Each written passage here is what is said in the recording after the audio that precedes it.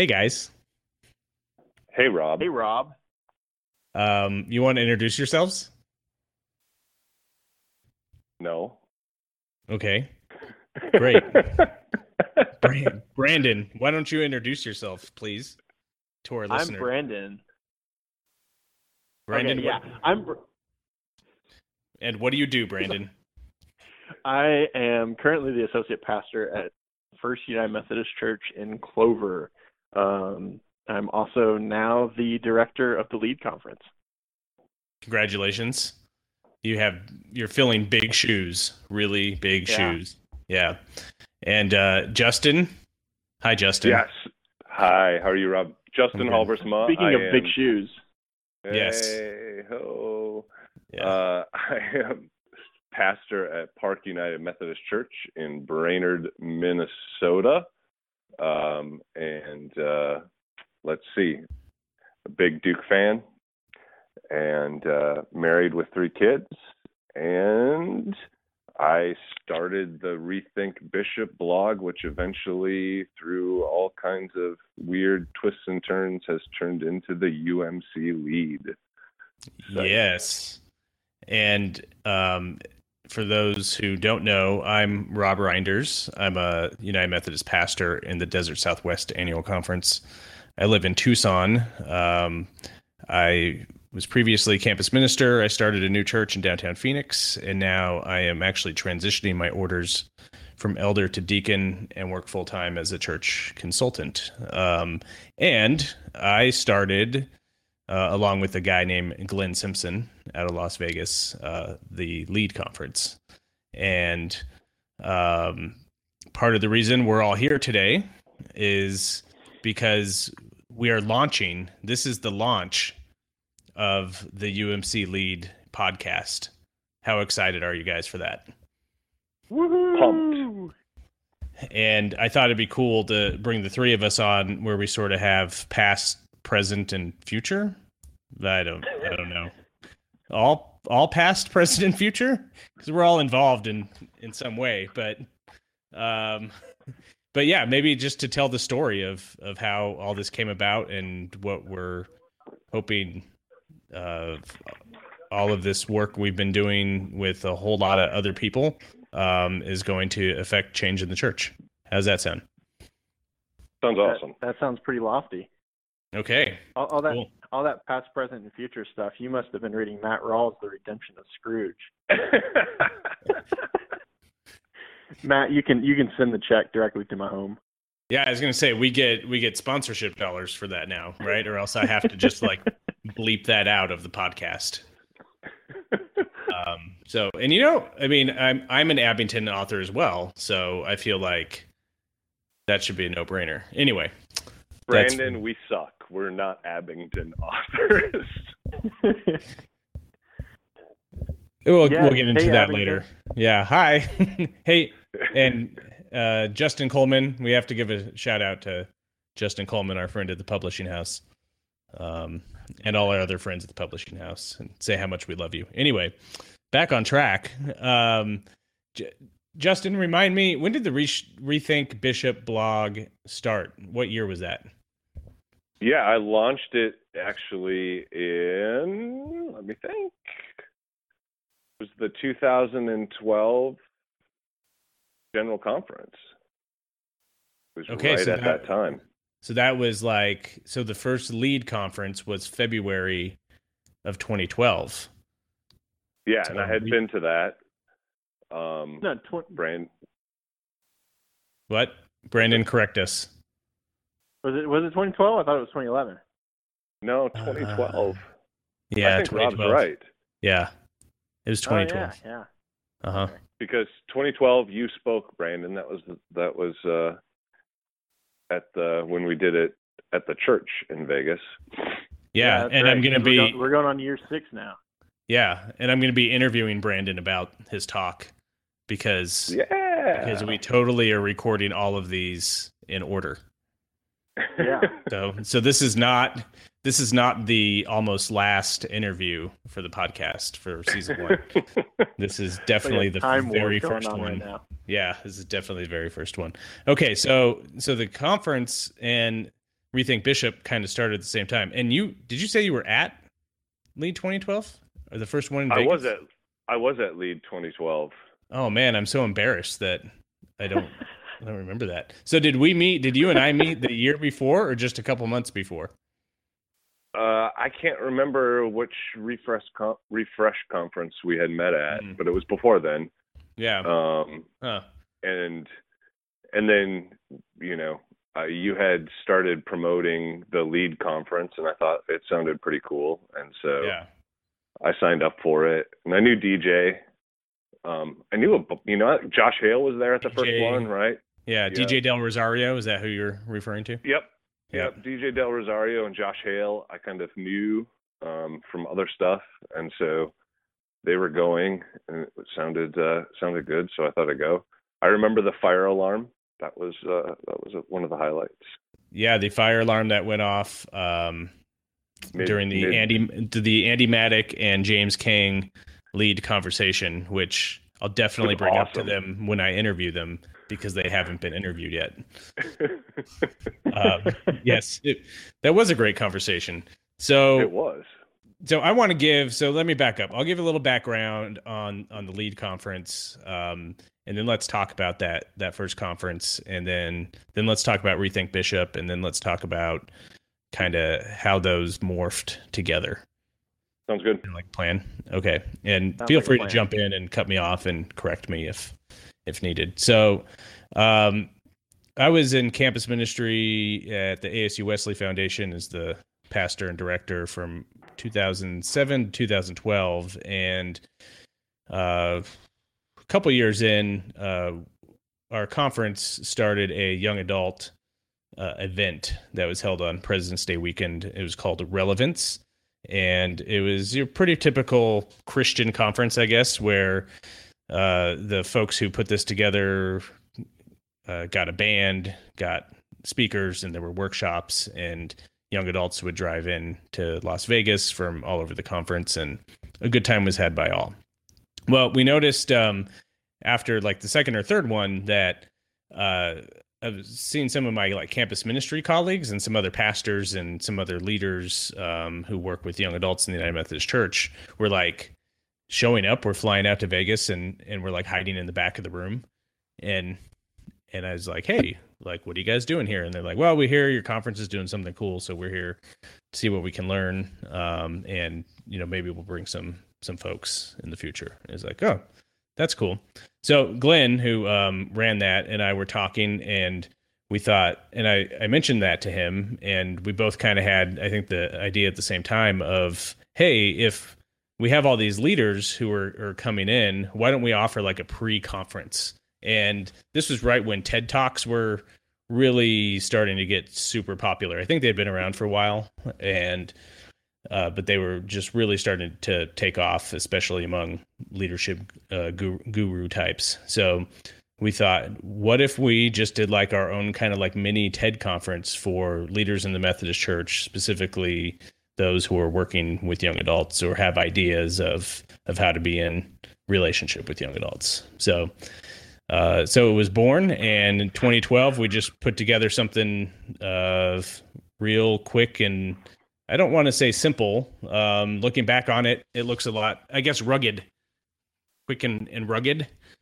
where we shoved the conference into a little fellowship hall. Do you guys remember how hot it was with all the lighting in there? Yeah. It was. It was a little overkill with the lights. Yeah. I want to say but it made the videos come out so well. There are no videos. There are a couple, but they're not great. So yeah, we had, who remembers how many speakers we had? 7 or 8? Something like that. Sounds good. Let's go with that. Let's go with that.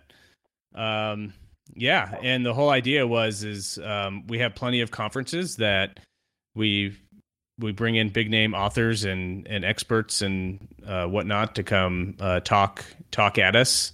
We go to workshops to kind of learn nuts and bolts stuff, but rarely do we challenge ourselves to teach each other, and then to actually sit and listen to one another and be inspired by one another. So that's how it was born, not because we hate big name speakers and authors and professors, but just because we want to provide a space for people who are in the day-to-day of ministry to be able to share experiences and ideas.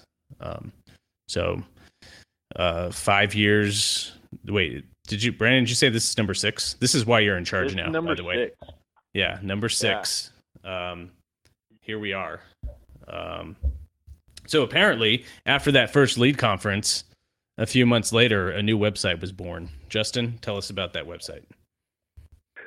Yeah, so I launched Rethink Bishop the same time General Conference was going off in 2012. And so the genesis of kind of the website, the blog, whatever you want to say, was in Minnesota, we have this thing called New Clergy Leadership Academy. So we gather together for these learning sessions and kind of hang out. And my friend Jeff Ozan and myself were kind of joking around in the lobby area because I was talking about, we had the whole Rethink Church kind of thing going on as United Methodists. And yet I didn't feel like we were actually rethinking church. And because, all of our bishops had to be, it had a sense of, I shouldn't say they had to be, but it had to be like the sense of they had to prove themselves, right? There was this kind of, it seemed like there was, you had to be a pastor at a larger church, probably had done cabinet stuff at some point in order to be qualified to be a bishop, which means often they have 12 to 16 years of service with them. And I was like, if we're really rethinking church, why don't we have young people who are gifted and talented for the office of bishop kind of being elected as bishop? And so we decided to joke around that we were going to launch a mock bishop campaign, right? So we were going to do this whole bishop campaign called Rethink Bishop, where it was going to be just having a young clergy person as kind of a parody.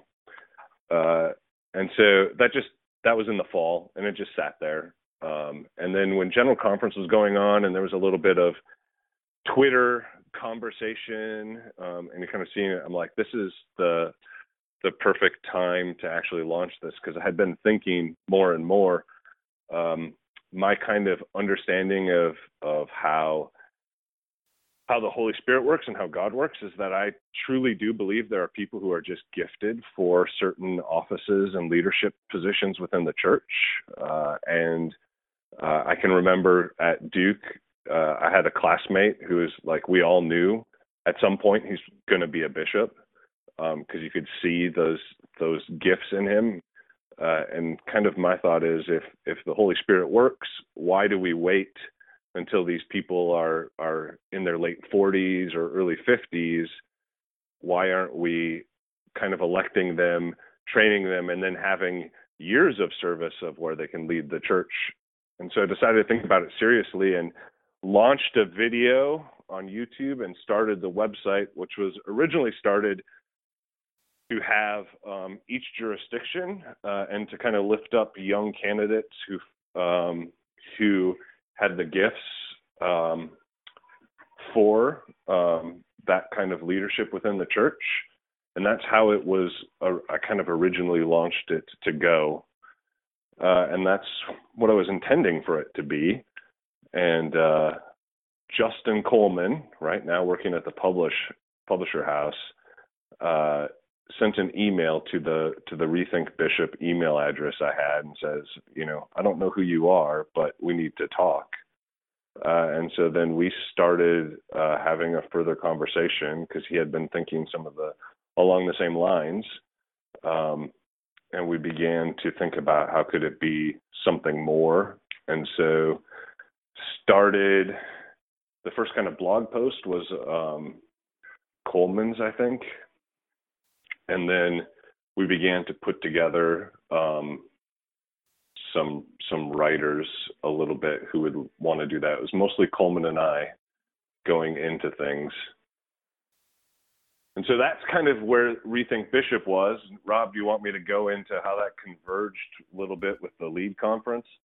In a minute, I wanted to maybe the three of us talk sort of about, I think, the reaction to that blog and maybe what that blog became and what it was, what it meant. I remember.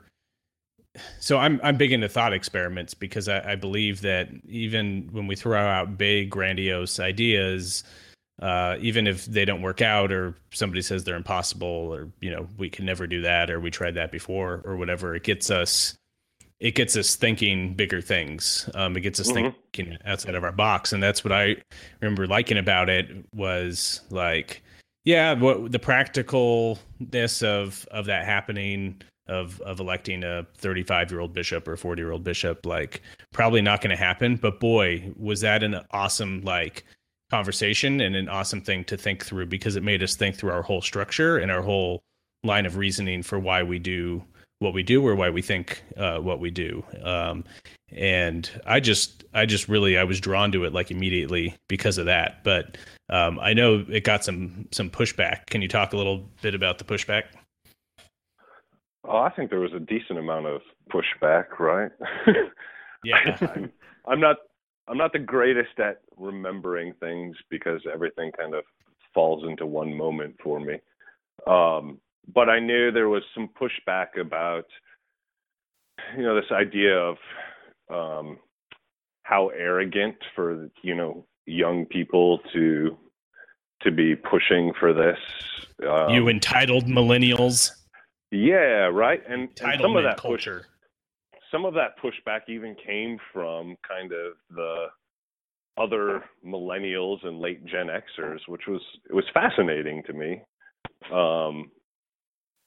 But there was pushback, and I don't know if I didn't do a good enough job of kind of trying to help them understand it really wasn't about trying to gain power within the system to kind of overthrow it, but rather a challenge to the system to kind of match our theology and our actions.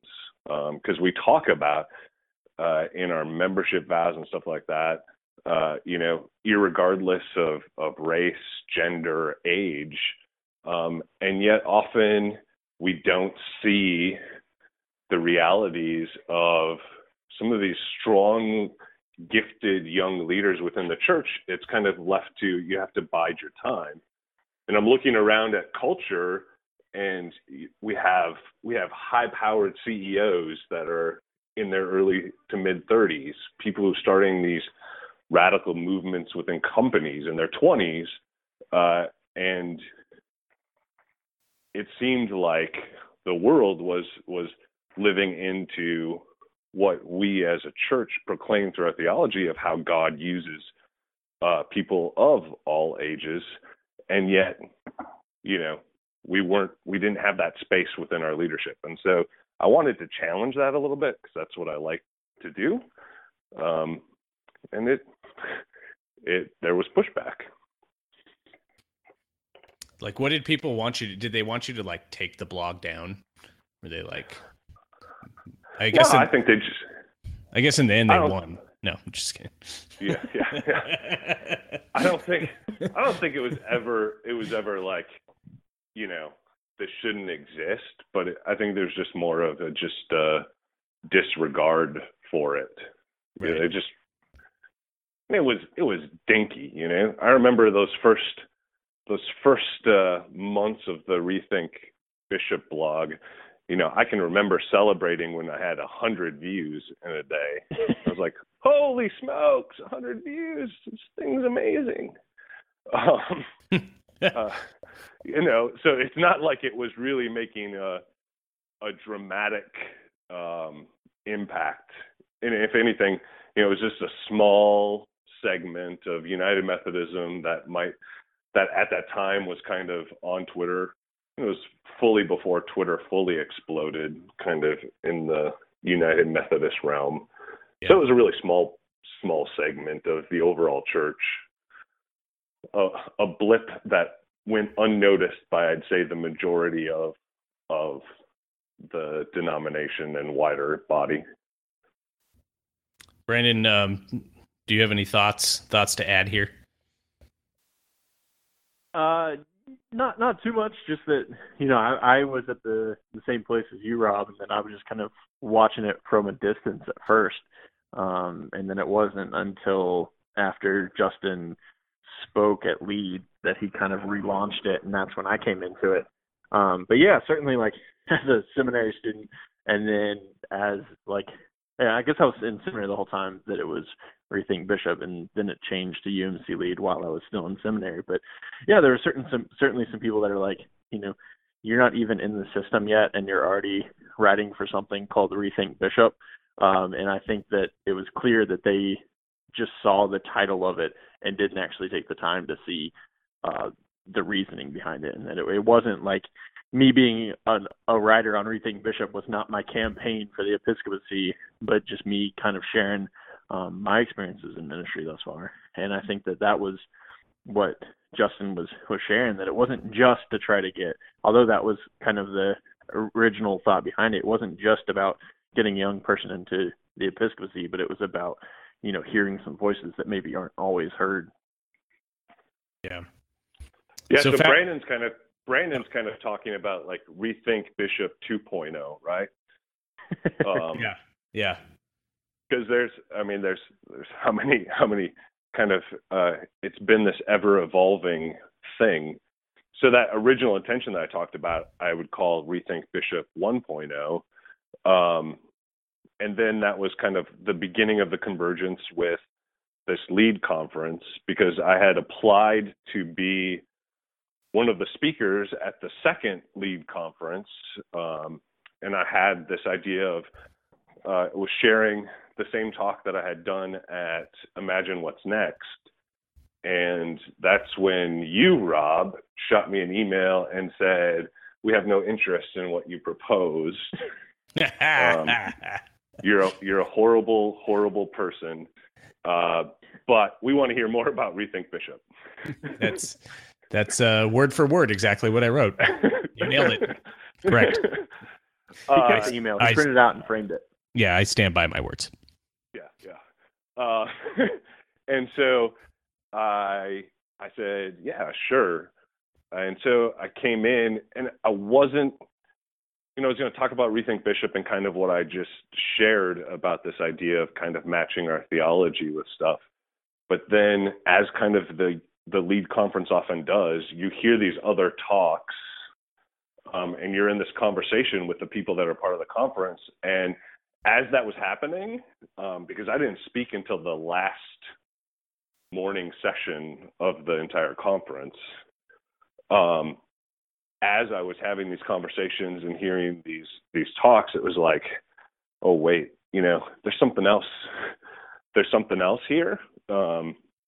And so I kind of called up Coleman, and I'm like, so what do you think about throwing this kind of in a different direction, and kind of looking at it as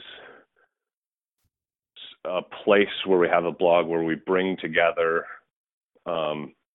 these kind of young or younger thinkers to speak to kind of to challenge the church to think new and to try things and to kind of give it a new kind of hope.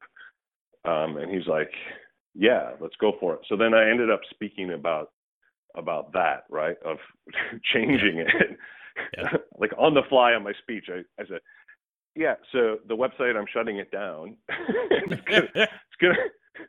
it's gonna relaunch, but to be a place where it wasn't just clergy too, but also kind of young laity, with this idea of coming together to kind of share some of those thoughts and ideas and to kind of push the wider church.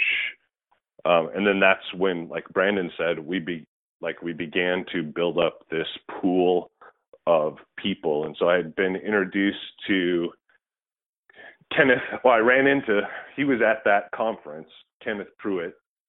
What does he do? So, what does Kenneth Pruitt do? Kenneth Pruitt, what does he do right now? He's what's his official title? I can never remember. Diversity and inclusion consultant. Yeah. Vice President of Diversity and Inclusion of St. Louis. There we go. Something like that. He works for a DNI firm in St. Louis. Yeah. And he's a active Methodist layperson. Yeah, at that time he was working on a project, and he had gotten connected because of the Spark 12 initiative. That's right. He was one of the people who had been selected, and so I know DJ Del Rosario had said, "Hey, you should go check out this conference. You should come to that." And so Kenneth and I kind of met there, and he had been suggested by some people as one of the people who could contribute in writing. And then we began to build up this pool of writers. So I'm trying to think, the initial ones, I threw out a pretty wide net of trying to connect with people. But I know Rob, Brandon, we had asked, Hannah Bonner, Coleman was writing, Josh Hale wrote a little bit, Juan Huertas, DJ, I think April Casperson, right? Yeah. Who else was kind of in those iterations? Myself. Yeah. There was a few. And so that was like, that was Rethink Bishop 2.0. So, this thing that had started with this Bishop thing had become something else, but we kept the Rethink Bishop site name. Yeah. Because it was still about this overall idea of challenging the church to kind of rethink in all actuality. And so it still kind of worked, even though we weren't pushing for anybody to become a bishop.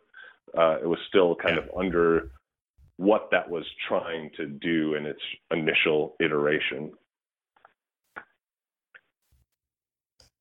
So that gets us through 2013, I think, and it was 2014 in Phoenix where things were going pretty good, and we said, hey, it seemed like a bunch of the contributors were going to lead in Phoenix, and we just thought, hey, let's have a meetup, by the pool one day and just kind of, hang out with each other. Is that how you remember it happening? Yeah. It was. We were like, there was a whole bunch of us that were contributing, and so we wanted to talk about what's it, where are we at, where are we trying to go, and what are we trying to do? And that conversation led to iteration 3.0, right? Yeah, which was UMC LEAD, and which we kind of hijacked, right? We hijacked the hashtag from wasn't that was a post general conference thing? That was what was that? That was, I remember in my district I had to go to one of the churches and sit with like all the other pastors and a bunch of lay people, and we watched some sort of video cast from Nashville, I think, about I don't know what. Well, and it was called UMC LEAD. So you can I might be wrong on this too. Yeah. But after 2012 on Twitter, there was a lot of stuff going on around leadership and kind of discussions. And Dream UMC, right, Twitter account, was doing kind of those. They were doing those like was it chats? Mondays or whatever? They'd have a Twitter Methodist chat Monday or around, something. Yeah, questions or whatever. And I feel like the hashtag, I don't know if it started there, but that was one of the ways that it was often getting kind of in there, because they did a lot of people were hashtagging UMC LEAD, and then it kind of, I think, continued to gain traction from that. Somebody listening to this will fire off some sort of corrective email. They'll come tell us how wrong we are about everything. Yeah, of how we just absolutely butchered that. And that's fine, because like I said, I don't remember much. Yeah. Well, and I think we actually, if I remember right, we didn't leave the conference saying that we're going to call it UMC LEAD. I think we left the conference still thinking that it was going to be a relaunch of Rethink Bishop, but then we were on a Facebook chat one evening, and then I think that's when it may have been you, Justin, said, hey, what if we completely combine the two and call up the name UMC LEAD? And then we searched up the whoisumclead.com and found that a mutual friend was the one that that owned it. And so we gave him a call, and he relinquished it to us. Well, we had talked about it a little bit actually at the conference about we started the idea of what does it look like if we merged the two together into kind of one movement. But we were talking about what would the name be, and one of the things that we talked about UMC LEAD and LEAD UMC and some of these things. And at that time, we were kind of like, hey, this is it's a hashtag that's kind of known as its own thing. Do we really want to do that? And then what Brandon's talking about, we're having this further conversation, and then I was looking up, and like UMCLead.com was already owned, and so we were thinking about what if we did LEAD UMC, which is what our initial email address was. It still is. Yeah. So if you ever wonder why you're emailing LEAD UMC instead of UMC LEAD, it's because we're branding wizards. That's why we were going to be pushing it that way, but then we ended up finding out and reached out to who owned UMCLead.com, and they're like, "Yeah, go ahead." So we got to this point where we clearly decided that, like, between Rethink Bishop and the LEAD conference, that there was some sort of cohesion happening. There was some sort of overlap. What was that philosophically, theologically? What do you guys think that was, and why did we decide, it makes sense to join forces here and you called it a movement, and I don't know, is it a movement? Has it been meant to be a movement? I'll open that up to you guys.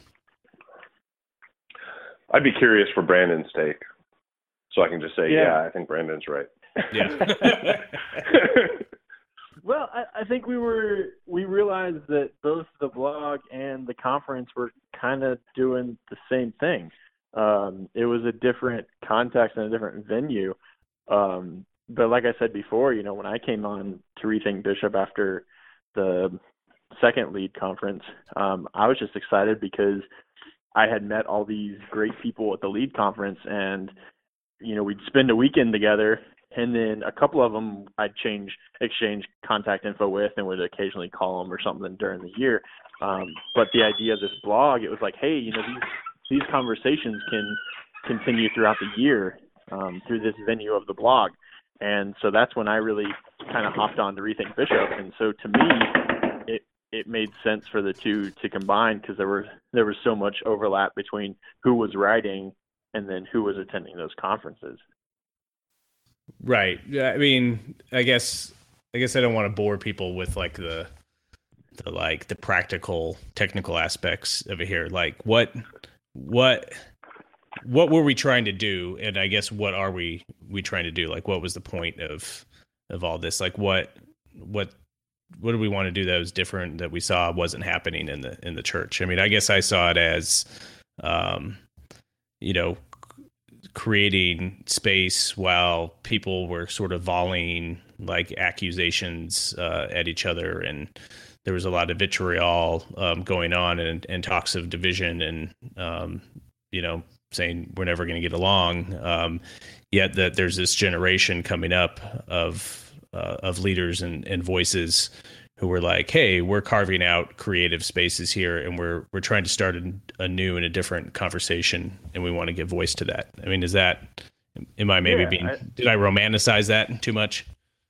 No, I mean, I think that it's one of those things where when you look back, you have a very different answer than when you're in the midst of it. Because when it started, we were just like, hey, we just want to give space to certain voices, because we didn't hear those voices at the LEAD conference and that were on Rethink Bishop. Like we weren't really hearing much from those voices in other places. And then on top of not hearing from certain voices, we also weren't hearing certain tones, because that when we started the Rethink Bishop, that was at the same time that death tsunami was on everybody's vocabulary in the United Methodist Church, and doom and gloom, and if things don't change, we're all going to die, and the church is going to fail. And we were like, how about we just focus on our own context, and let's focus on, who is it that we're called to be in ministry with. And so a lot of the purpose, to me at least, for that early blog was just to point to the good that was going on. It wasn't about trying to make any big argument. It was about just sharing the good that was already going on and pointing to those people and to those stories. Yeah, I think Brandon, and I think you both hit it. I just don't remember the order of how it kind of came to be. Yeah, that's all right. But I know we had specific conversations of wanting to show a different way. We wanted to just speak and stand from where we were in our context or our thinking, and not to have it necessarily be a thing of putting ourselves over and against a different perspective. And that, that was a process. It didn't really start out like this is what it's going to be. It was through conversation and through blog posts and through guest contributors. I don't think it's ever finished kind of evolving. We're constantly kind of thinking about how things have changed, and our lives have all changed during that time as contributors and people who are passionate about it. And I think that's one of the great things about it is it's still trying to be contextually relevant to where we are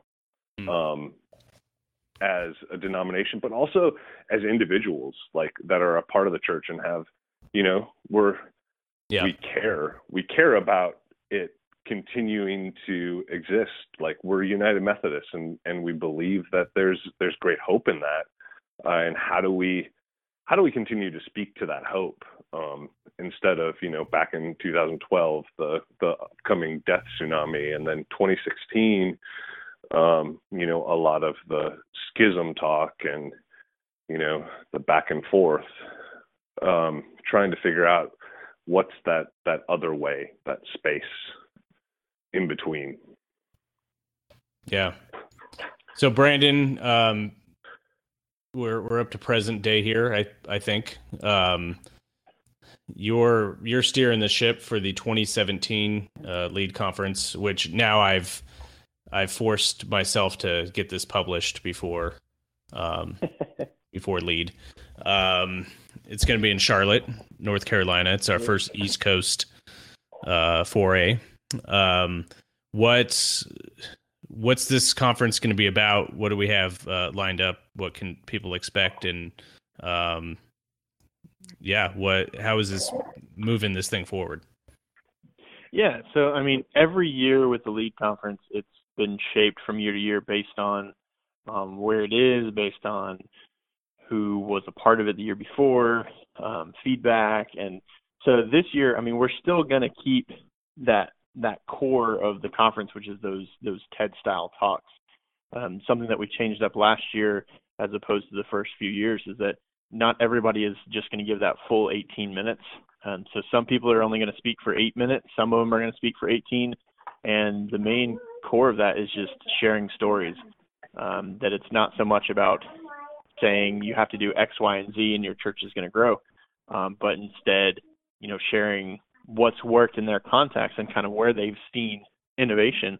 And so I'm excited about the speakers that are coming out this year. We always just put out an application, and this year we had about 40 people apply to speak. And so we've got people like Rory Blakeney, who's coming to talk about what the church can learn from the barbershop. And a couple of them are going to be conversations between two people like Brandon Rencher and Andrea Curry, who are from North Carolina and Ohio, and they're talking about serving rural churches that kind of have different theologies and different political leanings than they had, and how they've been able to navigate that. And then we've got Keith Ray, who's coming to talk about his work on the border and with immigrants and kind of what that has to do with the church. And so I'm excited about the speakers that are coming and what they have to share. And after each of the speaker sessions, we're then going to have time of people just being able to go into breakout groups to talk about what they've heard in the talks and share ideas and push back and see what it is that the speakers shared that they can take back to their context, or maybe how their context is different from what they had been hearing from everybody else. And then another thing that we're bringing back from the Phoenix conference is that we're going to be doing immersions. And so we're going to be doing immersions to some local ministries and nonprofits like Sharon UMC, which is right across from a mall here in Charlotte. And so they're actually going to be leveling their building and then using the new building for multi-use facilities. And so there's going to be a little bit of residential, there's going to be a theater, there's going to be a fitness center, there's going to be other storefronts, and then the second floor of that building is where the church is actually going to be meeting. And so that's something that's a little bit different. And so people can go and they can hear about the vision that's going on there. We're also going to be going to QC Family Tree, which is an intentional community here in Charlotte. And so we'll hear from Greg and Helms and how they've moved into the Enderley Park neighborhood of Charlotte, where there's a lot of gentrification going on. And so they're going to talk about kind of how they've fought that in order to make sure that the residents there in the neighborhood are being treated fairly, and that when you're talking about bringing in new developments, that there's justice around it, and it's not just bringing in money and bringing in new money and booting everybody else out and sending them elsewhere. And then we're also going to be going to Area 15, which is a business incubator where they've taken an old warehouse and converted it into storefronts, and kind of how that little nonprofit, but also some for-profit companies in there, and how they work together and kind of form this community among the businesses. And then we're also going to go to the Harvest Center, which is doing a lot of economic development stuff here in Charlotte. And so we'll be able to go to the Harvest Center, and the director there is going to give a tour of the Charlotte area and kind of talk about what's been going on recently, similarly to a lot of the work that QC Family Tree is doing around economic development in the midst of all this gentrification. Cool. And so that's a new opportunity that is something that we did in Phoenix, and it went pretty well. And so we're going to try that again here in Charlotte area. And then another thing that I'm really excited about is Monday night. We always like to do something that's different than just the typical talks. And so this year we have Dale Fredrickson and Sarah Heath coming in to do a poetry and art evening. And so Dale's going to share some of his poetry, and Sarah's going to share some of her art. And it's not just going to be a performance, but it's going to be interactive. And they're going to be teaching us how we can take that back to our own context and foster the arts within our churches and organizations and communities. And that's something that I have just given them free reign to do whatever they want to do at the evening. And I know that's going to be great. So I'm looking forward to that. And then the other big thing that we're doing is we're closing out, rather than just having a closing worship or a closing session, we're going to combine into a worship experience and dinner over at the Harvey B. Gant Center, which is a center for African American culture and arts. And so we'll be able to experience that center, worship together, spend time of sharing what we had learned over the weekend, and really should be a great way to close out the conference. Cool. I should probably register then. Yeah, you should. Everybody should. Yeah. Great. Well, I guess just to close this conversation out, what are your guys's hopes and dreams for not just, I guess, what we're doing on the blog and with the conference, but just for the church? Like, we have some uncertain times ahead. Nobody wants to quit, but nobody seems to have a way forward. See how I worked that phrase in. What can we keep doing? What are you guys worried about? What are you guys excited about? Well, I think I will go ahead. I'm I'm not sure where our denomination is headed, right? So we have this kind of special commission, and with the possible special general conference in 2019. But one of the things, so I'm not sure, we might split, we might figure out a way to kind of continue in unity. But one of the things that we've been working on in my local church is how do we live into the reality of being able to recognize we're united in Christ, and it is Christ that's brought us together. We might not always agree, but we're always called to love each other, and we're trying to live that out in our local context. And I see that as kind of, I'm able to kind of try to challenge our local church to do that, partly because of how I've been influenced in relationship with people from the conferences, but also from the blog. And we don't always agree, right? We have different perspectives as writers. As much as some people might want to label us as very monolithic and, just all, progressive, as we've been called by some, we're not. We're actually a very kind of diverse thinking group. There's a lot of convergences and similarities, but there's a lot of times we don't necessarily agree with each other, but we still kind of are on that journey together. And I think that's my hope for the wider church, is that we don't agree. We're not going to agree. We have some fundamental differences in theological thought, but also in kind of sociological thought. But how can we realize that we're better together when we challenge each other and share those different perspectives? We actually grow.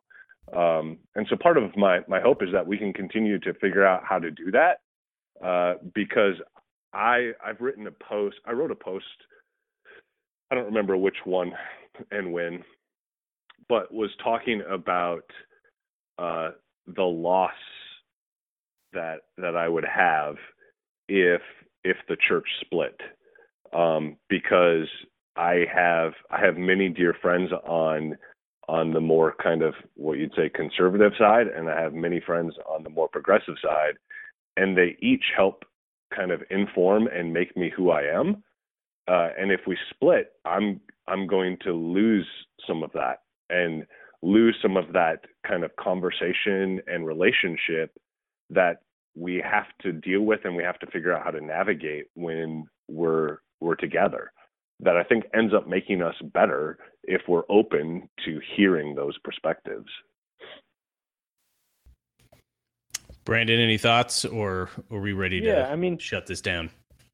Yeah, I too would mourn if the United Methodist Church split or ceased to exist, but it's really not my main concern. And I've said that to some older clergy, and it really upsets them to hear me say that. But because of the work that I've seen just in the field, and from my time being at the Bonhoeffer House and my time here in Clover, I've seen some great things happening, and I don't see that those are just going to stop if the Methodist Church splits or whatever happens with it. And so what I'd really love to see is just more people trying to work together instead of finding those things that divide.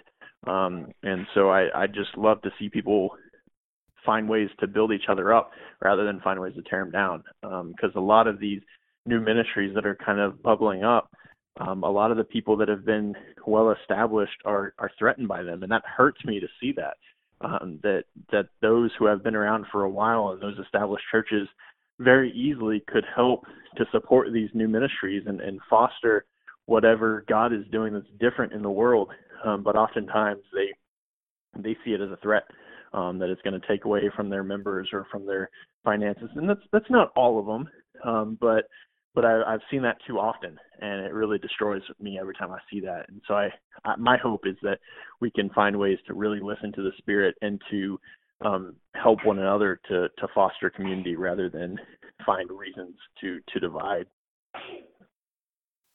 Yeah, I guess to close it out, and so I don't just leave you guys on the hook. It's interesting from a Western jurisdiction perspective, which is where I've been all of my life, and we certainly have, I guess you'd say, our own culture here. And I haven't always agreed with what we've done as a jurisdiction, but at the same time, I think for us, especially around issues of inclusion, it's not that, I've disclaimer, I know this will shock no one. I don't speak for the Western jurisdiction. I'm only speaking from my perspective. Is that around inclusion? That's a non-negotiable. But I think what is negotiable is dialogue about a way forward, and about trying to find those places of empathy for one another and trying to figure out a structure or something that works despite our perspectives, that can say we can walk forward together, but at the same time, everyone needs to be at the table and everyone needs to have an equal place and be treated equally.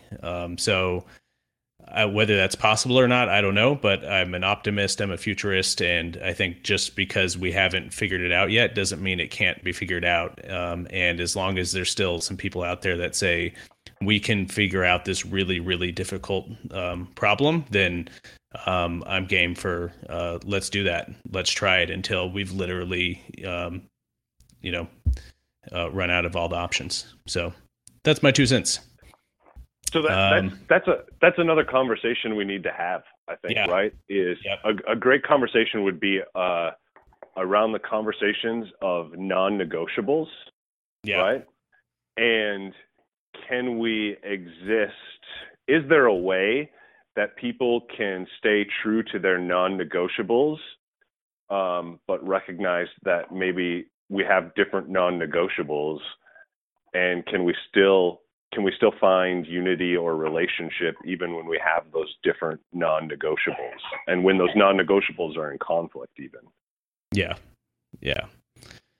Well, thank you guys for this conversation, for kicking off this podcast, and the end of the conversation that we just had here is something I hope we're going to pick up on later in the podcast during this first season of talking about relevant and current issues and events in the United Methodist Church. And so sometimes we'll have a podcast where we have those conversations, and that'll be followed by interviews with presenters from the first LEAD, from our LEAD 2012, which was in Las Vegas.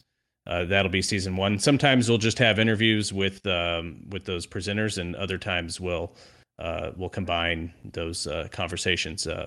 And we're just going to experiment, and it's going to be a lot of fun, and we're going to try to keep those voices coming that may not be heard or may have some interesting things to say, and we want to get out there. So thank you guys. So go register for LEAD.